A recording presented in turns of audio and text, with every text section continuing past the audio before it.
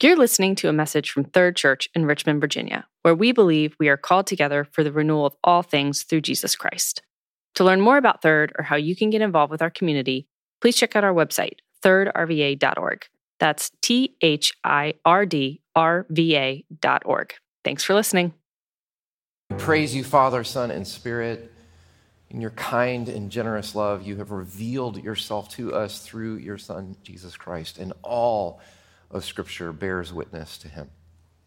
We pray now that you would illumine the reading and preaching of your word, that we would be those who don't just read it and walk away unchanged, but that we would be those who respond to your word of grace with obedience and with love. We pray this in Jesus' name. Amen. Please be seated. Well, good morning again. I'm really excited to welcome our guest preacher this morning, Chris Wright. Chris has been here for our missions weekend and just had some wonderful teaching for us yesterday that I hope that you'll either go back to and listen to later or hear from somebody else. Chris is let me tell you a little bit about him. He was a missionary in India for a while, and then he was principal of All Nations Christian College in the UK. He, for the last 20 years, has been the International Ministries Director of the Langham Partnership International, which is a ministry that was founded by my mentor, John Stott, to support, equip, and empower the global church, especially the church in the poorest parts of the world. Chris is an author. He's a pastor in the Anglican Church.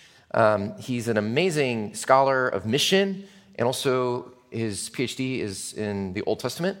So if you want to talk about Deuteronomy, he's the guy to talk to. And Chris has been a good friend of mine for over 20 years since we met through John Stott, and we are really, really privileged to have him be with us today. So I'm going to read our scripture today. He's just going to continue on in our series. We've been looking at the book of Mark, looking at the way of Jesus, asking that the way of Jesus, that his way might become our way as he calls us to follow him. So today we're looking at this remarkable story in Mark chapter 9, verses 14 through 32. It comes right after what is sometimes called the Transfiguration, where Jesus went up on the mountain and he was revealed in all his glory to three of his disciples, and he appeared there with Elijah and Moses. And this is just when they are coming down from the mountain. So hear God's word. Mark chapter 9. I'm reading from the ESV version. And when they came down to the disciples, they saw a great crowd around them and scribes arguing with them. And immediately all the crowd, when they saw Jesus, were greatly amazed and ran up to him and greeted him. And he asked them, "What are you arguing about with them?" And someone from the crowd answered him, "Teacher, I brought my son to you, for he has a spirit that makes him mute. And whenever it seizes him, it throws him down, and he foams and grinds his teeth and becomes rigid. So I asked your disciples to cast it out, and they were not able." And Jesus answered them, "O faithless generation, how long am I to be with you? How long am I to bear with you? Bring him to me." So they brought the boy to Jesus, and when the spirit saw him, immediately it convulsed the boy, and he fell on the ground and rolled around, foaming at the mouth.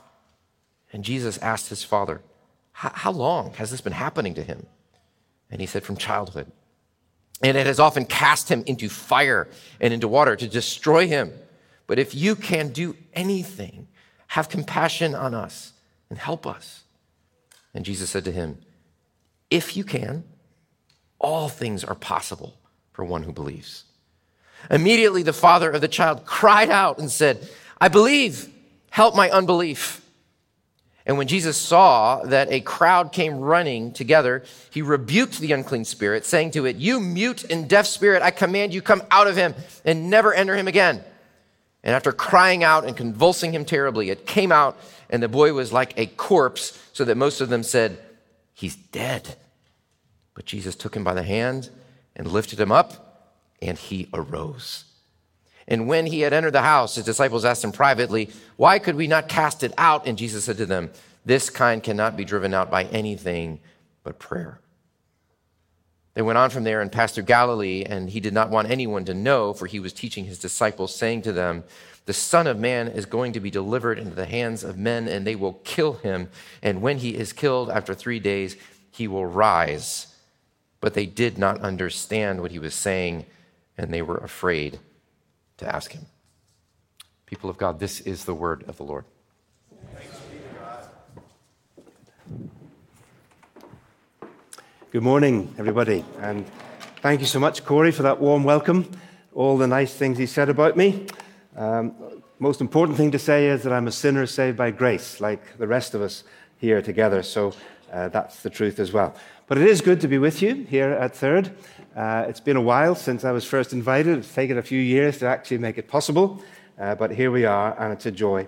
Let me bring you greetings, not only from my wife, Liz, who's back in London, but from our home church, All Souls Church, Langham Place. Some of you might have visited there if you've been through London. It was, of course, the church where John Stott was the rector and then rector emeritus for many years, about half a century.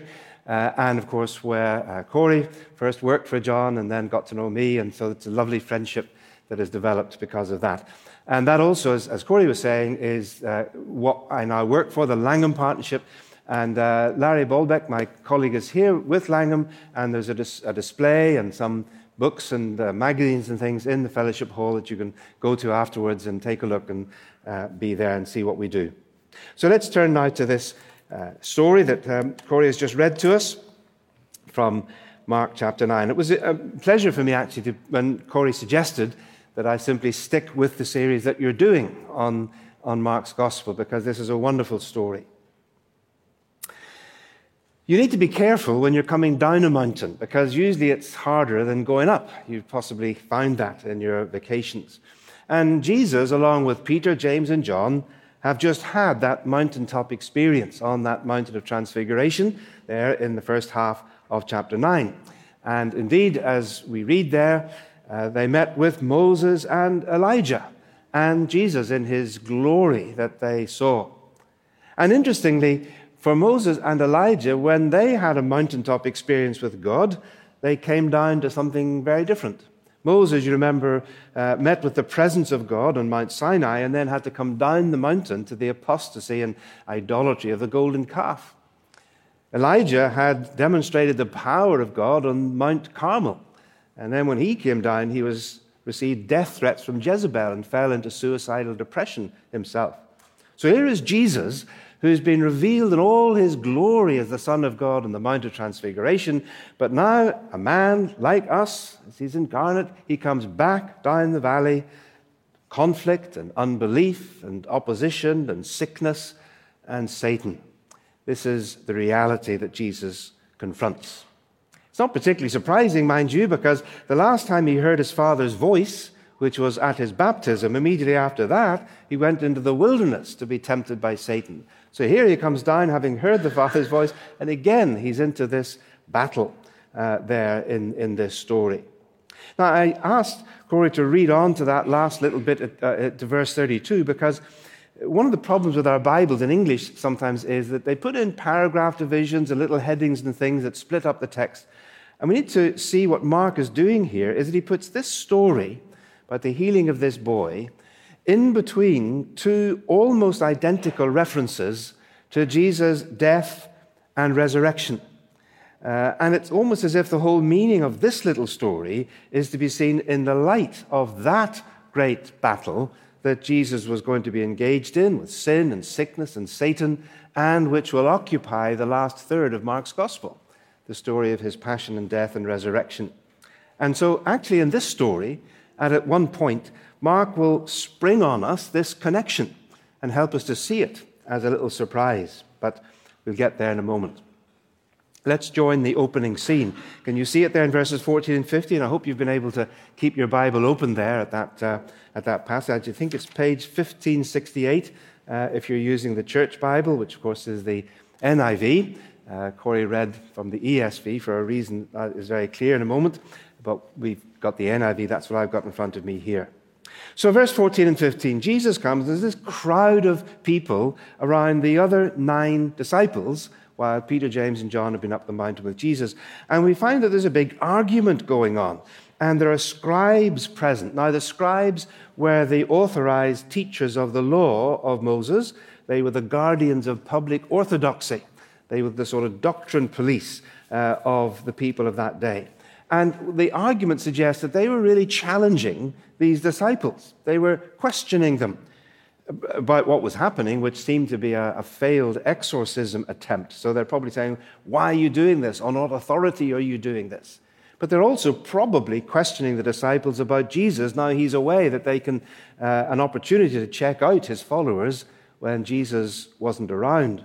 And so it's a situation that Jesus is coming into which has elements of threat and argument and so on, and even the possible charge, which would have been a very serious charge, that Jesus was actually a false prophet, which would have led to his death. And then all of a sudden, verse 15, Jesus walks up. Much to everybody's surprise, well, probably the relief of the disciples that Jesus is back, and all the crowd are astonished. Hey, we were just talking about you, and here he is, suddenly arrived. And Jesus takes control. You can see there in verse 16, he says, and the force of his words are, what are you interrogating them about? It's not just, what are you talking about? He's aware that there's a real challenge going on here. And so the other central figure in the story in verse 17 speaks up. He is the distraught father of a very sick child. And I must say, with the baptism, seeing fathers and mothers with children is such a joy, but we also know how painful it is and how grievous it is when children are sick. And his words to Jesus there in verse 17 and 18, can you see them? They combine a number of things. First of all, there's respect. He says, teacher. He addresses Jesus with respect. There's also a sense of hope that he had. He said, I brought my son to you, but you weren't here. Is somehow that feeling. He also has spiritual perception because he recognizes that there's something demonic even in the midst of this physical illness. And that's interesting because it's not as if they thought that every sickness was demonic, because they knew the difference. Matthew makes it clear, for example, that Jesus was able to heal those who had mental illness as well as those who had demon possession. They didn't confuse these. They knew that there was a difference. And it seems that this boy, from the description is given, was subject to what we would in our day probably call very serious epileptic fits. But that the father discerns something else there, this spirit that has made him deaf and dumb. And of course, as well as all of those things, there's frustration. He said, I brought him to you, you weren't here, and your disciples aren't much good, really, are they? They weren't strong enough, he says, to drive the spirit out. So here is then Jesus landing right back into the battle zone. There's not only this ugly standoff between his disciples and these religious thought police of the day, there's also this spiritual arm wrestling match going on between his disciples and a demon. And it's pretty obvious who's getting the worst of it up to this point, and it's the disciples. So there we are. The disciples can't drive out this evil spirit. And we might wonder why.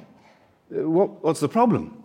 Because earlier on in the gospel, Jesus had sent them out to do exactly that. In chapter 6, calling the 12 to him, he began to send them out 2 by 2 and gave them authority over impure spirits. So they went out and they drove out many demons and anointed many sick people. So why can't they do it here? One answer might be, possibly, that they'd forgotten what Jesus also told them to do in chapter 6. They went out and preached that people should repent. Had they left that piece out? Had this turned from being a proclamation of the kingdom of God and a calling people to repentance and faith into perhaps something of a sort of roadshow for the disciples? Or was it, as Jesus exclaims in verse 19, basically a lack of faith, that there was something of an unbelief that wasn't really at work here? Or a lack of prayer, as she mentions in verse 29. But whatever it is, Jesus' outburst, can you see it there in verse 19?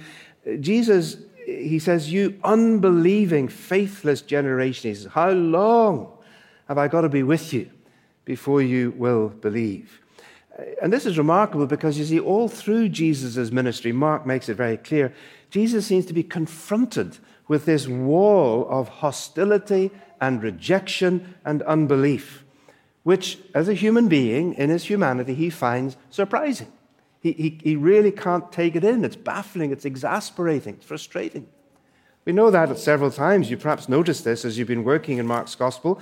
In chapter 3, when he had healed a man there with the shriveled hand, we read that Jesus looked around at them in anger, deeply distressed at their stubborn hearts. That was Jesus in chapter 3. In chapter 6, we read that Jesus was amazed at their lack of faith in his own hometown, because he said he couldn't do many miracles there.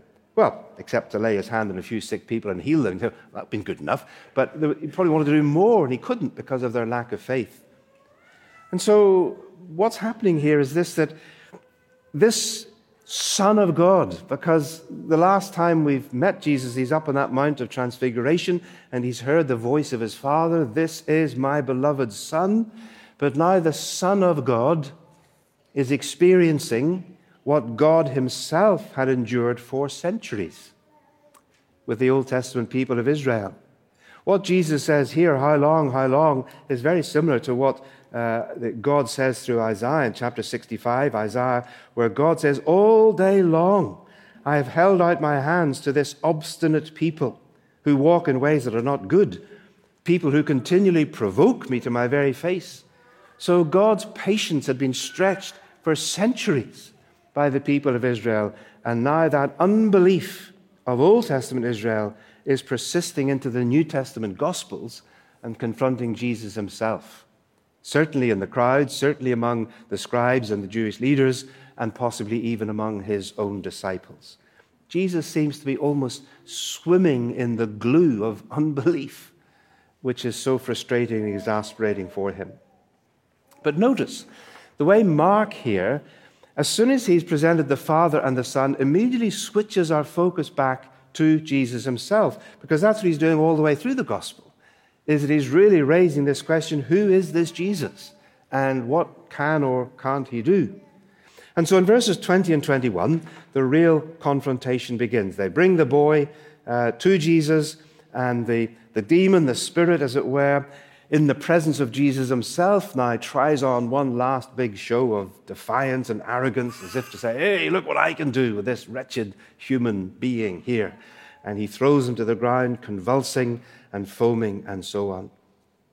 And then Jesus has a little conversation with the Father in verse 21, which interestingly only Mark records. Matthew and Luke in their Gospels just leave that little bit out and sort of get on with the story. And this is one piece of evidence why it does seem to me very convincing that Mark wrote his Gospel on the memoirs and memories, eyewitness of Peter, which we're told by one of the early fathers that Mark wrote his Gospel in Rome on the memories of Peter, because Peter was here and he heard this. And so Jesus asks, how long has this been going on? How long has it been like this? And the Father answers, well, ever since he was a little child, and very often. And not only that this happens often, but it's happening in a way that is going to destroy him. It's not just that he has a fit somewhere where, we're out, but wherever the child is near, maybe a well, he's almost falling in. Or when he's beside the fire where my wife is cooking and he falls into the fire. It's as if this demon is out to slay my son.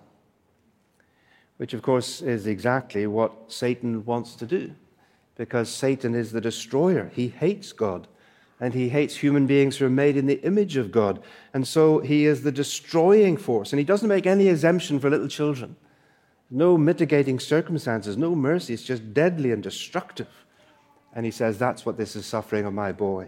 And then in the second half of verse 22, the Father says to Jesus, but if there's anything you can do, then have pity on us. Your disciples weren't much good, were they?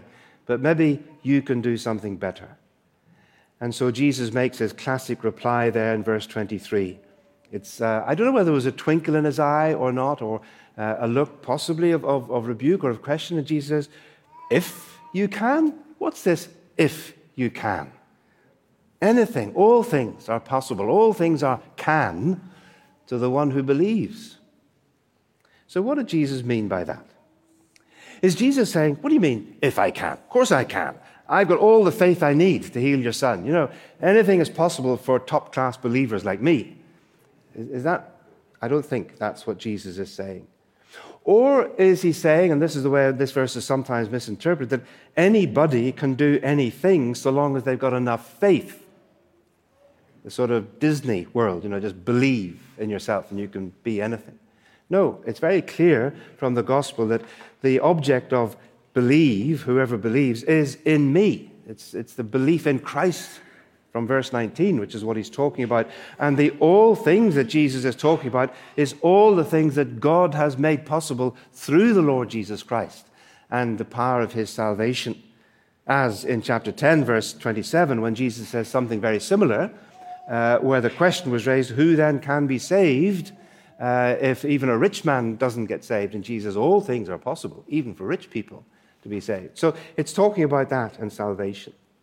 But can you see the way in which, very cleverly, Jesus is reversing the challenge of the Father's question, bouncing it back at him? The Father says, can you do anything? If you can do anything? And Jesus' answer is, well, what's this can you? The issue here, my friend, is not with me, but with you. The question is not, can I do it, but can you believe it? The issue is not Jesus' ability, but the man's faith. The thing is being cast back. Or, to put it another way around, what's really being tested here? Who's on trial here? You see, in this situation, the scribes were putting the disciples to the test as far as their authority to drive out demons was concerned. And in a sense, the Father is putting Jesus to the test as far as his ability to cast out demons was concerned. But Jesus isn't having any of this. Jesus deflects this. Jesus isn't going to, as it were, just heal somebody in order just to prove a point, as it were, that he's got plenty of faith, he can heal everybody. He's not going to do this simply to satisfy the skepticism of the scribes or the curiosity of the crowds. No, what Jesus is recognizing in this whole situation is unbelief. That's what he says in verse 19. That's the point of that surprising outburst of Jesus. And so what he is trying to do here is to challenge that unbelief and to evoke and call for and generate faith, saving faith, healing faith. And so he puts the Father, in a sense, on the spot, directly in his eyes with this virtual rebuke. What do you mean, if you can? And then with this incredible, stunning, wide open door, all things are possible to the one who believes in me. And so that's Jesus' classic challenge. And then comes the Father's classic response. He yells, he screams at the top of his voice. The word that's used in verse 24 in our NIV, he exclaims, it's the same word as the Spirit in verse 26. The Spirit shrieked, yelled. So the Father, you see, in the midst, in a sense, above all the argument and the interrogation and the noise of the crowd and the excitement, the man lifts up his voice with all the power and all the longing of a lifetime of grief for his son. He said, Lord, I do believe. Help my unbelief. And that really was all Jesus wanted to hear at that point. But it raises the question in our minds, doesn't it? What did he mean? How are we supposed to understand those words? Lord, I believe, help my unbelief.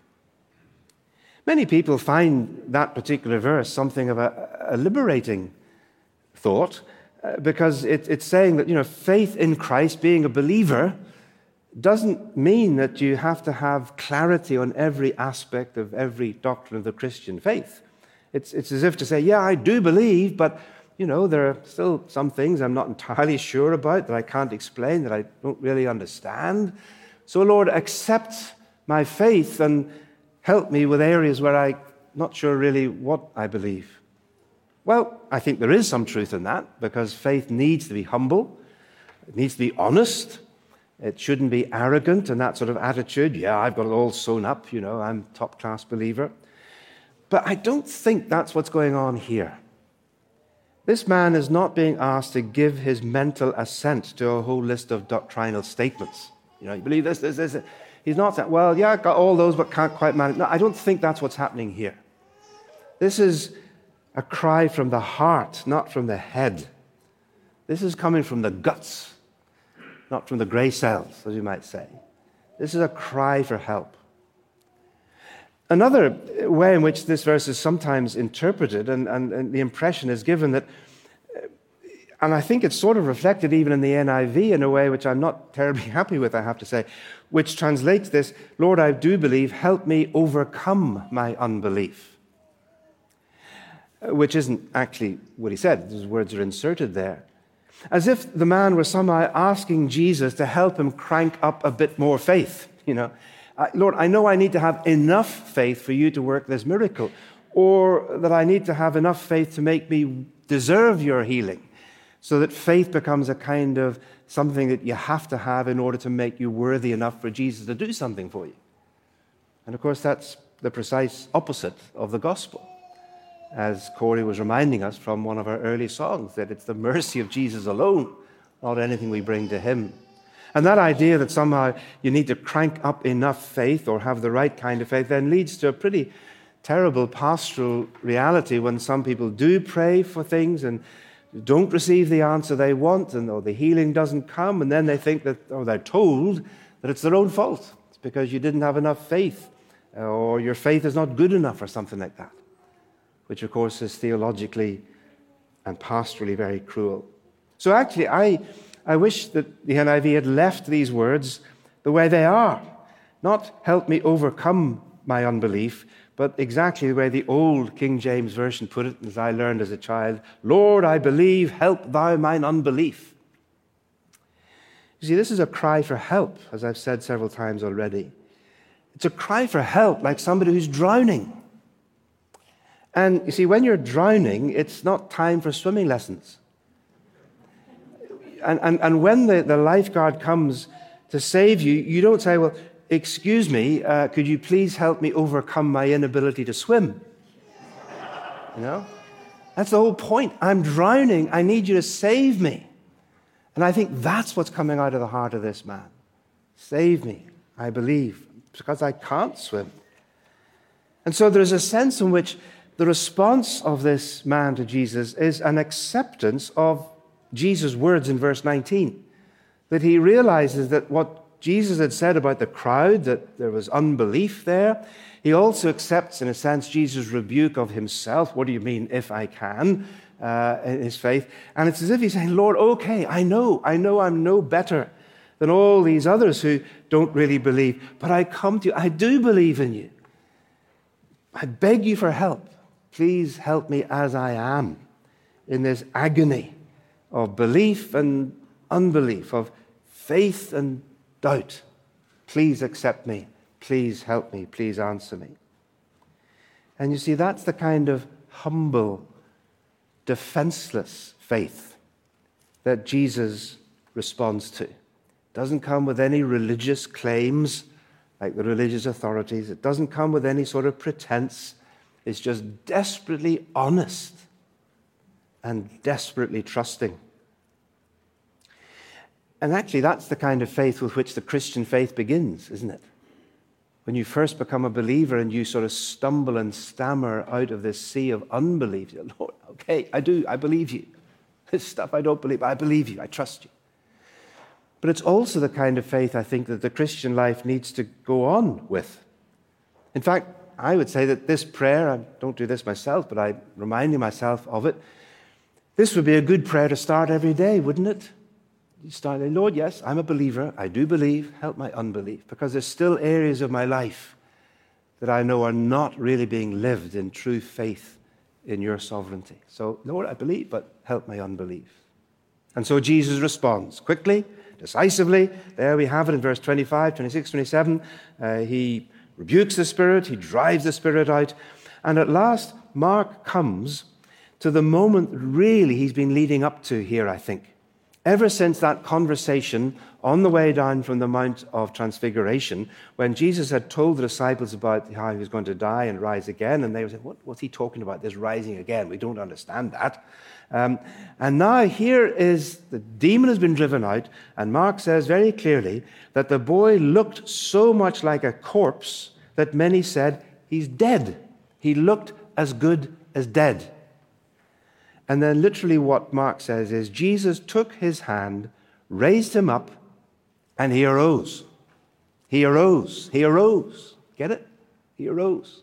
Anastay. It's exactly the same word as Mark has used earlier in chapter 9 and again in verse 31 about the resurrection of Jesus. He rose up from the dead. It's actually the same word as Mark had used back in the story of Jairus' daughter, do you remember, who actually was dead. And Jesus, we read in chapter 5, verse 32, Jesus raised her up and she arose. And so I think there's no doubt here that Mark wants us to see this connection, that this is, in a sense, that this little story that he puts in here is a kind of mini picture. It's a microcosm, as it were, of that great battle that was to come at the end of his gospel. Here is a little cameo of death and resurrection, so that Jesus' victory over one demon that results in the salvation of the life of this one boy is a glimpse. It's just one example of that ultimate victory over Satan and all the hosts of hell that Jesus would accomplish at the cross, triumphing over them there, and bringing life and salvation and immortality to life for all those who will believe in him, as the gospel will produce and proclaim. And so to make that very clear, that I think is why Mark goes immediately on from the end of that story to conclude with Jesus teaching his disciples again in verse 30 and 32 that was what lay ahead, the passion of Christ, his suffering and his death and his rising again. And Mark wants us to see that what's to come in the light of this story of a boy who was as good as dead, and he arises to life. Well, Mark concludes, and so must we. What have we learned? Well, I'm sure we've learned something more as you've been learning all the way through this journey with Mark, something more about the identity of Jesus. Mark has already several times shown that he has power over the demons and Satan and all his hosts. But he's also now showing us that victory of Jesus is a victory which has to go through the valley of suffering and death to resurrection and glory. And what about ourselves? Well, perhaps we need to learn with the disciples at this moment that the way of discipleship and the way of ministry within discipleship is the way of faith and prayer. Faith, Jesus called for in verse 23, and prayer that he reminds them of in verse 29. Faith and prayer, such simple words. And yet Jesus says that's what counts. And that's what we need in the everyday battle that it is to be a disciple of Jesus in this world and in the workplaces and homes and families and neighborhoods of this world. And you see, faith and prayer are the clue, not because there's some magical power in our faith or in our prayers. That's not the point. The point is that faith and prayer are what connect us to the saving power of God and his sovereignty. Or to quote John Wesley, if I'm allowed to quote a Methodist in a Presbyterian church, but John Wesley put it like this, and I think it's so beautiful. He says, prayer is the slender nerve that moves the muscles of omnipotence. I love that. Prayer is the slender nerve. It's just a tiny thing. Prayer has no great value in itself. It's the fact that prayer, like a nerve in our body, is what moves the muscles of God, the muscles of omnipotence, connects us to him. So let's go out into our daily lives in this week with this prayer of this Father on our lips. Lord, I believe. Help my unbelief and help us and save us. Let's pray together. Father, thank you again for your word. Thank you for Mark. Thank you for Peter who told him this story and remembered these words. And thank you that they come across to us all over the centuries through the scriptures, which again inspire us and teach us, rebuke us and challenge us and encourage us. So send us out, we pray, with that from your word this day. In Jesus' name, amen.